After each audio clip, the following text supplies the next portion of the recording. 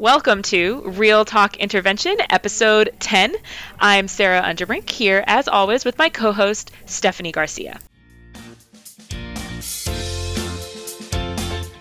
Sarah and I have several years of intensive experience in all levels of student intervention. So, we're professionals in education, and also we're professionals when it comes to complaining. Yeah, you know what? We're Real Talk Intervention, and Real Talk's in the name. We are here to say what you're thinking. Yeah, we know what you're thinking and what you want to say, and really, what we want to say is... Alright, stop what you're doing, because I'm about to ruin the image and the style that you're used to.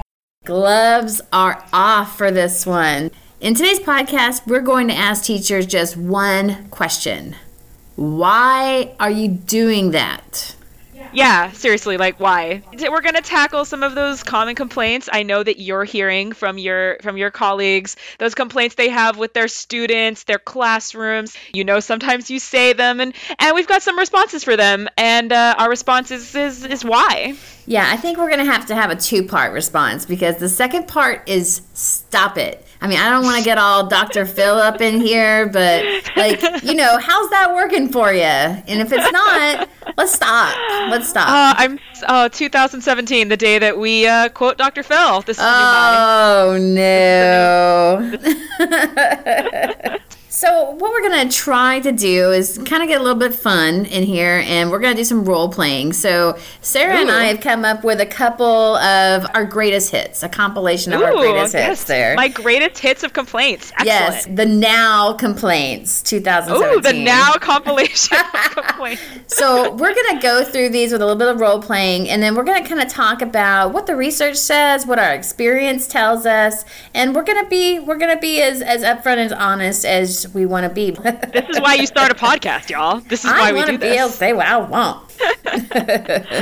The first one we want to talk about, I'm going to have Sarah start off as my teacher, and we're going to hear this complaint that I hear all the time. All right, here we go. And scene. I am so frustrated. They just will not read the book. How am I supposed to do my job when they will not read the book? Problem is, they just don't like it. They don't want to read anything. They don't want to read anything besides Twitter. They're sitting there in class. They have their books open, but I see them. They're on their phones. I gave them an amazing short answer worksheet. But I'm not seeing any actual analysis. I put it into Google, and all of their answers were directly copied and pasted from SparkNotes. They're not even trying. Okay, so I'm going to ask a question. Did you ever sit down with your students and discuss why this book is important, or ask for their input about if they want to read it? I have no problem with whole class novels that are put into context where either you've discussed while you're reading it with the kids and they are on board, or they have some sort of stake in why it would be important for them. I want them to be able to spend some time analyzing as a group with us. I do. But small amounts of time, like on a short story or a poem, to show them how to do it, and then you use the books to help them get that transfer. We have to be able to create readers who will want to read all these classics because they have the skills to be able to do that. And they don't just read the classics that we think are classics, but they read all sorts of classics because they love reading. They want to read. Making them spend 4 to 6 weeks on a book that actually might be torture isn't going to create a reader.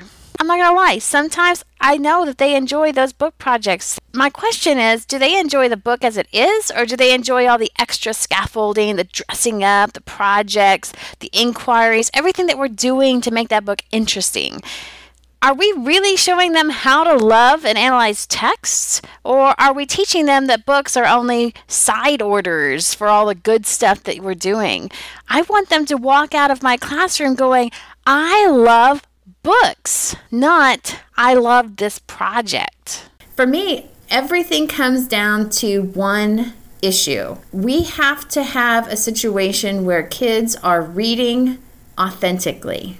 To take this thing that can be this authentic, enjoyable experience that reading can be, that can create empathy and create wonderful conversations, and turning it into this rote memorization, comprehension, extravaganza. I just want us to make sure that what we're doing is not trying to create cultural capital with these books, but we're trying to create readers. This is one of your pet project books. It really spoke to you. I mean, is that fair that we're saying that you get to teach what you think is important and not the standards? Because that's one of the things that we're looking at in Texas. There's nothing in our standards that says we have to teach a certain book. There's nothing in our standards that says we even teach books. So if we're skills-based and we can do anything we want in our classroom that has to do with those skills, then why are we reading a book that nobody wants to read? Is it helping them become readers? Is it helping them become better thinkers? They're not reading the book. So why are you reading that book? Stop. That was great, Stephanie. That was awesome. That made me laugh. You know what? That was a very Englishy response. I've got another one. Very common complaint. I don't think it's necessarily just a science. Kick it over to me, Stephanie. I'm so frustrated with these kids. They just will not turn in the assignments. I don't understand it. I gave them plenty of time. I explained it 1,000,000 times, and it's so easy. Give me a break. You had the whole weekend, and you couldn't find the time to cut out this printable, write the definition, highlight this passage. It's just laziness. Come on. It's not hard.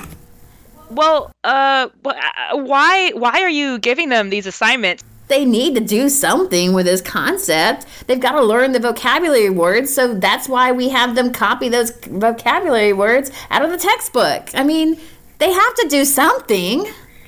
Do they? I mean, do they have to do something? I mean, look, we're not doing assignments here for the purpose of doing assignments. And if the assignment isn't challenging, if it isn't meaningful, and you know it isn't meaningful, guess what?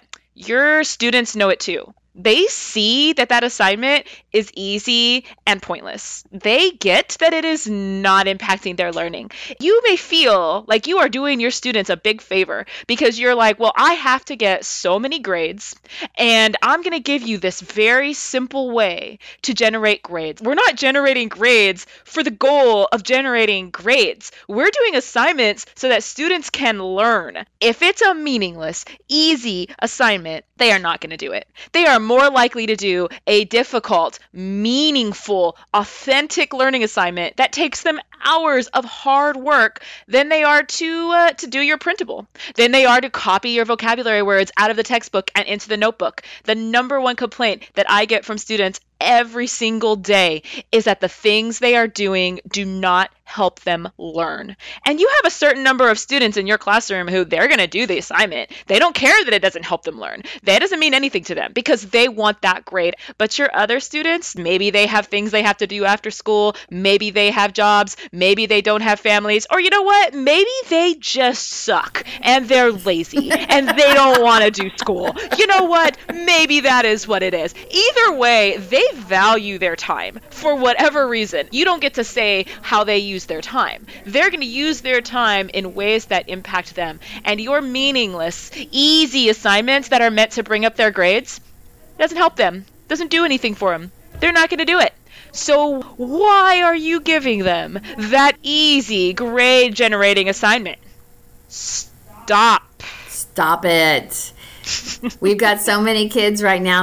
Yes, ma'am, I'll do whatever you want. I'll just do it. I don't even care. But then we've got a lot of kids who are not doing that. And I don't necessarily want a compliance-driven classroom. Do you, Sarah?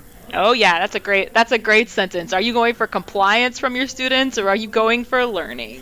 Zeros are just not inspiring to any kids to learn more. They might make compliant kids do the work quickly just to save their grades, but they're not learning at that point. But I've seen a zero kill an average so badly that it can make trying to catch up look meaningless to a really uninspired kid. So they're not even going to learn anything by accident at that point. Stephanie, I've got another one for you. I think this is not an English or a science or a math. I think this one goes across content. Let me toss this one out at you. All right. Oh my gosh, my students all failed the common assessment. They failed the test. My average score was a 55. This is ridiculous. I did this huge test review. None of them paid any attention. They had all the notes. The notes were all in their notebooks. I mean, I'm up there. I'm working my butt off. I'm giving them all the information. I'm getting every single piece of information. I'm handing out gold. I told them what was going to be on the test. Question number 17, I actually had that question on the board the night before they knew it was going to be tested. But you know what? They all acted like this was totally new information. No one has ever shown them this before. I'm like, I went over this for 4 weeks. I made a Kahoot. Okay, I'm gonna say I've been guilty of this. The idea that we have to do this review. What the research is showing is that it's actually working against our long-term goals. Test review can be effective or ineffective for that short-term memory building that's going to be isolated to that one task. So there's a task they have to get done, they do the review, they accomplish the task, and then what happens is all that stuff goes away because it's task-oriented. If we want them to be successful, we have to move past that task orientation. If you want to have effective reviews, you don't do a review before. You talk about some of the concepts, you provide information on how to go through their notes and how to study. You're allowing them to recall some of the information, but you're not giving them a direct layout of exactly what's on the test, because what you want them to do is you want them to struggle. When you create a test that's not just recall, and then they can take that understanding that they've gotten in your class and apply it in this new situation, they do a lot better. And then a second level that helps with that is instead of doing the review before the test, you review after the test. This is actually where long-term memory is created. After you've taken that test, you really feel like A is the right answer on number 3. And so you will always remember the right answer as A on number 3, whatever that answer is. And that has created more of a memory than any of that review that you have done prior to that, because you struggled and you've come up with the answer out of your brain, and that is the answer. And what's happened is you've now solidified that wrong information in those kids' minds.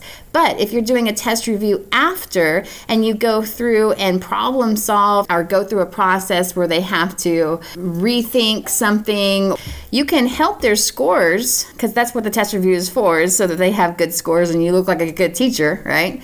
So you can help their scores this way, but you're not also creating this short-term memory. You've increased their transfer at that point because they've used the information authentically. There's so many better ways to approach this than this long lecture, worksheet, outline-driven test review beforehand. And I would love to be able to talk about this, but this is probably like a really long podcast at some other point. So I'm going to go ahead and stop right here. At the end of the day, your students that are going to use your test reviews are going to use your test reviews. They're not the students you need to use your test reviews. So, the students that are using your test reviews, they've got study skills, they know how to start applying information so that they can transfer that into authentic experiences. Your students who need the review, first of all, they're not going to use it. Second of all, they need a lot more scaffolding from you in how to do that. And I think the great point there is making it into an actual authentic experience, which is going back and working into that test, as opposed to that test just being a thing that just happens and then they move on from it and they never really see it again. So let's move on to our last complaint, our very last complaint of this podcast. I think this is a good one.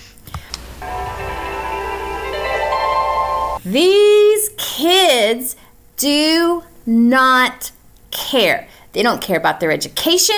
They don't care about school. I told them over and over and over again that they are failing my class. Nancy has a 0 in my class. I mean, I told her she needs to turn in her summative assessment or she is not going to pass. And you know what she did? Nothing. She doesn't care. Nothing? She doesn't care. Why doesn't she care that she's failing? She did nothing? She did nothing. Oh my god. So, wait, so question. Why are you harassing her about her grades?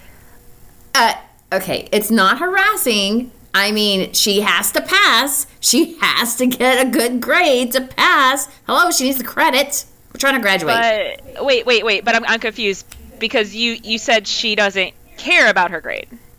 So why are you trying to motivate her with things that she doesn't care about? I feel like this is not exactly a shocking statement to say that if a kid is allowing their grade to slip into the teens, that the grade they are getting in your class is not motivating to them.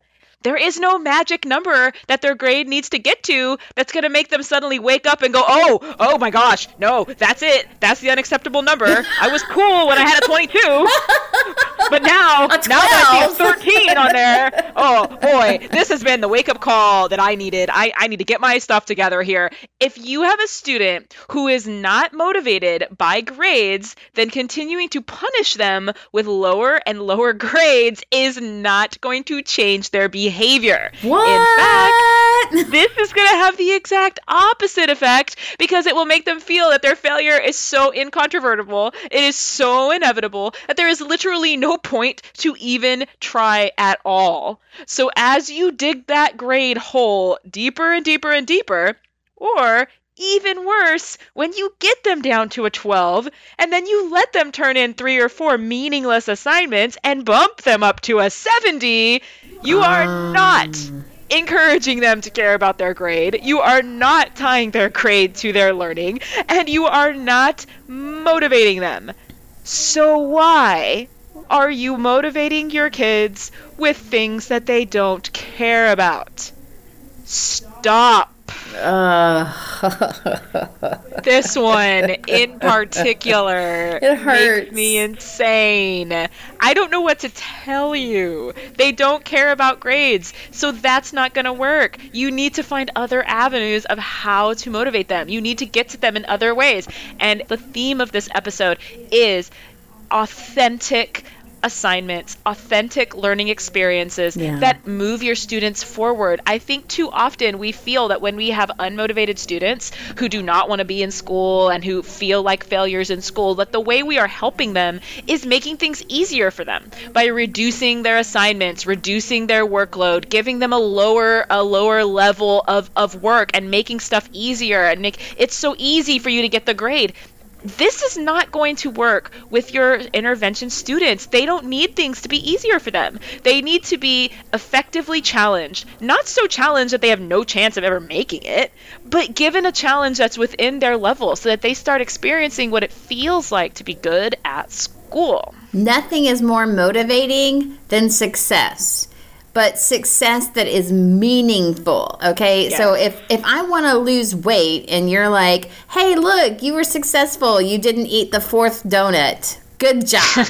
That's not motivating. But again, I'm not going to go out with you, Sarah, and enter an Ironman, okay? That's not motivating either. So I need something in my zone of proximal weight development, all right? I need someone to help me get where I need to go in small steps, able for me to be successful at doing. If you're listening to this and you're recognizing yourself I recognize myself a lot, girl. I'm you're sorry. You're recognizing yourself as a teacher in any stage. My bad. I mean, the thing about it is we've all been here. Yeah. We've all done these things. I mean, we've either done them in the past or we're doing them right now, or we know they're not the right things to do, but we just don't know what to do now. I think we say these things because teaching is so stressful. We are getting it from all directions: parents, kids, administrators, politicians. We hear it from ourselves, from our own inner minds. I just hope that after today, we've been poking fun at things a little bit, but we want you to have permission to just leave those negative practices behind you. Don't think about why you have to do these practices that you've always done with these kids, but instead think about what you want your kids to be and what you want them to be able to do, and then what learning experiences are going to help them get there. This is why, subscribing to Real Talk Intervention on our blog or on iTunes is going to really help you out. We are going to talk about this journey that we have. We've already done, if you're interested in learning a little bit more about how you can create assignments for students that is in their proximal zone of development. Episode 5, where we talked about Marzano Research's standards-based, competency-based, individualized, personalized education system. I suggest you go check that out. Start there. Listen to some of our English language learner podcasts where we talk about differentiating for English language learners. The secret to getting beyond the complaints-based classroom is by individualizing your approach to your students, to your colleagues. So, I'm going to trademark that. Complaints-based classroom. You're right. CBC. Trademark. There's an R after that with a little circle in it. We will find you on the internet if you use this. It's probably already out on the internet. Let's be honest. Everything is already out on the internet. Everything's already been done on the internet. Including us. We are on the internet. realtalkintervention.blogspot.com is where we're blogging. We're podcasting on iTunes and on Stitcher. We are also posting our podcasts on Blogspot, so you can download and listen to us there if you don't have a podcast app.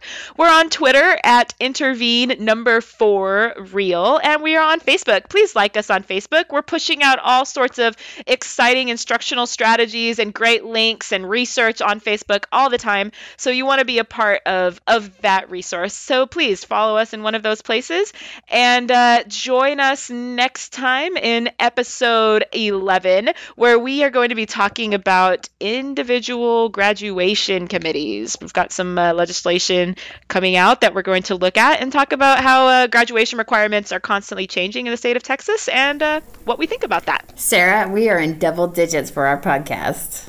We are in double digits. Digits. All right. We're basically professionals in education, complaining, and podcasts. Awesome. We will see you guys next time. Thanks for listening.